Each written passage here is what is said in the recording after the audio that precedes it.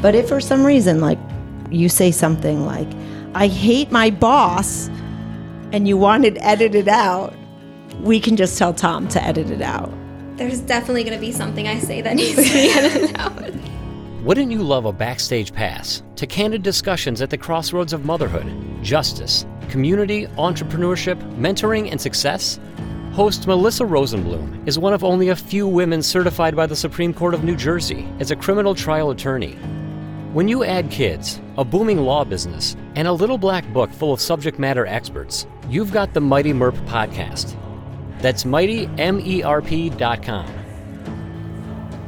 Hi, this is Melissa Rosenblum. Welcome back, or welcome to the Mighty MERP podcast.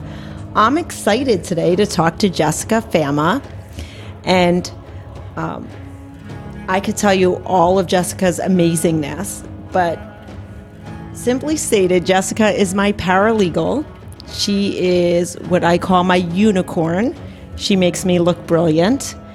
And we're going to talk about our week in review, because each week we have some amazing stories. Some are great wins. Some are great heartaches. And some are just funny stories about working in a criminal law firm. So, Jessica, welcome to the podcast for the first time. And introduce yourself. Let's hear your origin story. My origin story is pretty short and sweet, since I'm only 24 years old. I don't have a very long one. I'm from Monmouth County, New Jersey. So I'm from Monmouth County, New Jersey. I lived there my whole life, basically. I went to Stockton University for college. I have my bachelor's degree in criminal justice. I specialize in victimology and victim services. And then once I graduated, I moved to Mays Landing, New Jersey. So I'm now still sort of new to this area and getting used to everything. And that's how I found this lovely job, working for Melissa Rosenblum. That's great. So you went to Stockton, you studied victimology. So when you went to college, what was your goal, or where did you imagine yourself ending up? In college, I wanted to be a victim advocate for the prosecutor's office. That's where I really wanted to end up job-wise. So you're telling me that this is just a stepping stone? I think she's going to give me notice by the end of this podcast. No. Did you, I know the answer, but you worked at the prosecutor's office for a short period of time, yes. Right? Mm-hmm. It was about 2 months, only because of COVID. I wasn't able to stay for the full semester I was supposed to be there for. And was that part of your college experience? Yes, I had to do it for my internship, and I received credit as a class. And were you there working with the victim advocates, or were you working with detectives? What was your job? You were at the Atlantic County Prosecutor's Office, correct? Yes.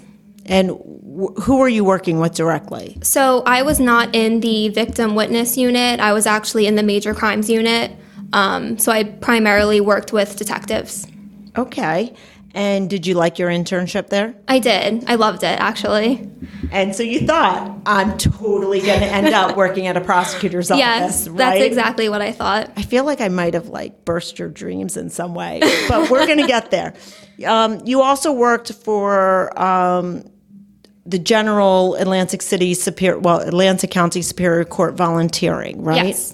And when you volunteered during that program, what was your job, or what did you do? So I helped out one of the administrative assistants in the office. I did a lot of clerical work, printing, copying, just doing a lot of help within that office.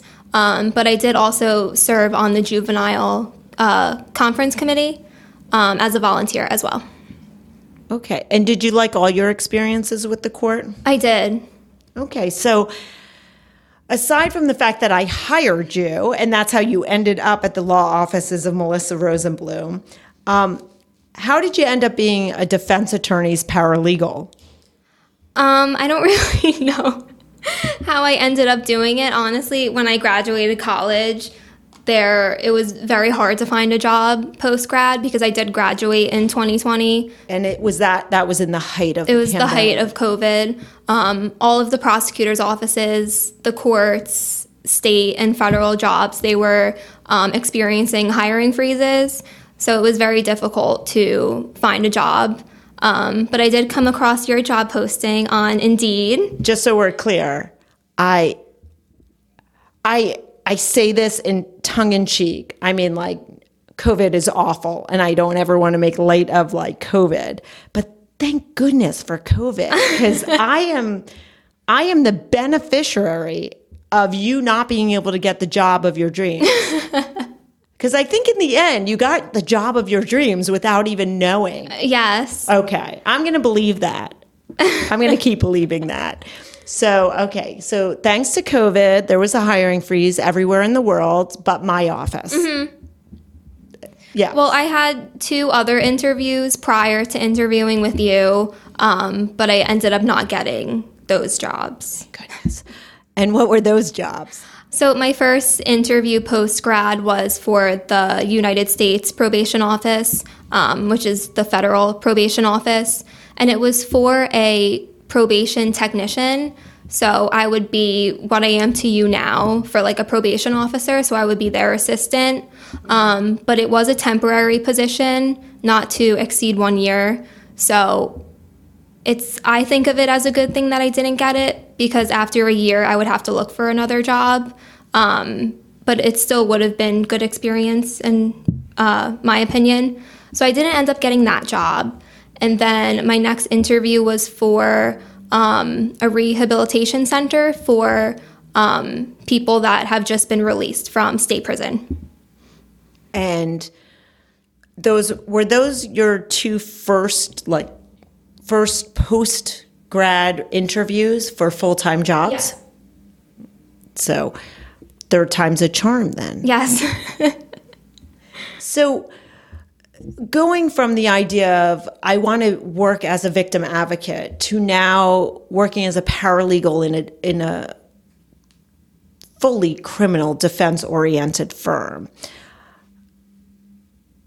did you hesitate in thinking, was this the right fit for you? And are you surprised about sort of how we service our clients and advocate for our clients in a way that you might not have realized prior to going to college or working for a defense attorney? So I was definitely surprised when I first started working here, because I didn't have any experience with like the criminal defense side of it. I feel like everything I learned in college was like policing, prosecuting, and not so much learning about the defense side of the criminal justice system. So it was definitely different and new for me. And it was a little bit hard for me at first because I was so pro prosecutor's office before working for you. So it was a little difficult for me at first. But I do really like it a lot. And it's changed my mind completely about the criminal justice system and my views while I was in college versus what my views are now are just totally different. Oh my goodness. So I actually was like in my head thinking I want to talk about your interview, which we skipped, and we'll get back to it. But I have to say now, what are your views now? Or how do you see them changing? Because from my personal perspective, I went to college because I wanted to prosecute violent crimes against children and women. And then I learned really, as much as I think it's an important job, my ideas really lined up more as a criminal defense attorney. I would love really to hear like what your perspective was and what it is now. You're coming up on 2 years of working for me. So So when I was in college, and I was interested in the criminal justice system before I even went to college and decided to study criminal justice. So my opinion back then was, if you are accused of a crime and say you're in jail facing that crime, then you must be guilty and you must have committed that crime because you're accused and because you're in custody. So that was my view before working here. Mm-hmm. And now I realize that there's so many other factors that go into it. So many nuances, Definitely. Right? So there's a lot of people that are in custody that have not committed the crime at all. Or they haven't committed the crime that they're allegedly in custody for, right? Definitely. And there's just so much that goes into it that I now know that I wouldn't even have any idea of before working here. Right. What about the fact that the clients that you really like, and there are clients that are more difficult that, we might not love as much. We love a little less. In that way, our clients, we can have favoritism. Not with our children, but with our clients. But it's fair to say, the clients you really like, versus the clients that you're they're hard to deal with. It has nothing to do with what they're charged with, right? No, absolutely not. Right. And doesn't even have to do with whether they're guilty or not, right? No, it just has to deal with them personality-wise, I would say. It has nothing to do with what they're charged with. Which I'm sure was surprising, right? Yes, because beforehand I've held some pretty harsh opinions on certain crimes that are allegedly committed. Right. If you're charged with that crime, you're a bad person. Yes. Right. I think it's natural. And I always say that, that's probably true even with young prosecutors, because they've probably never talked to somebody that has been accused of a crime, mm-hmm. And you know this. I like most of my clients. Yes. And why I don't like them has nothing to do with what they're charged exactly. with, Mm-hmm. Yeah, so it is interesting. It's a definitely different perspective. So it's nice to see that. I know that you have the difference in 2 years. Mm-hmm. So I was going to talk about your interview, because you said you had really 3 interviews. You had one for a United States probation officer, mm-hmm. which would have been a federal court. You had one with the rehabilitation center, and then you had one with me. And I pretty much knew before the end of the interview that I was going to extend a full-time offer to you. Did you know that? I had a sense from our interview that you were very interested in me. So I definitely got the feeling that you were going to extend me the offer. So when you went home, and at the time Jessica had just graduated from college, so I'm going to say it like this. When you went home, what did you say to your mom? So I talked to her. So the second interview I had for the rehabilitation center, that was right before the interview I had with you. Oh my goodness, so I didn't know that. Yeah, they were in the same day. So I went home and I talked to my mom pretty much about the pros and the cons of each of them. And the deciding factor was I believed working for you would give me the best experience for what I would like to do in the future, rather than the rehabilitation center. So now I'm asking questions I have no idea the answer for. Did they extend an offer at the rehabilitation? No, they did not. Oh, yeah. Darn, I was thinking I beat, because I'm so competitive. I'm like, did I win on that one? No, they emailed me. I think it was 3 or 4 months after I started working for you. It was a very long process for that job. So, yeah, I got an email saying, you're not the one. You're not the one. But I had already extended the offer. Mm-hmm. And you accepted my offer. Yes. And you didn't say, I'm going to wait for the rehab. No. Oh, I'm still feeling like a win. So you walked out, and you had a reference on your...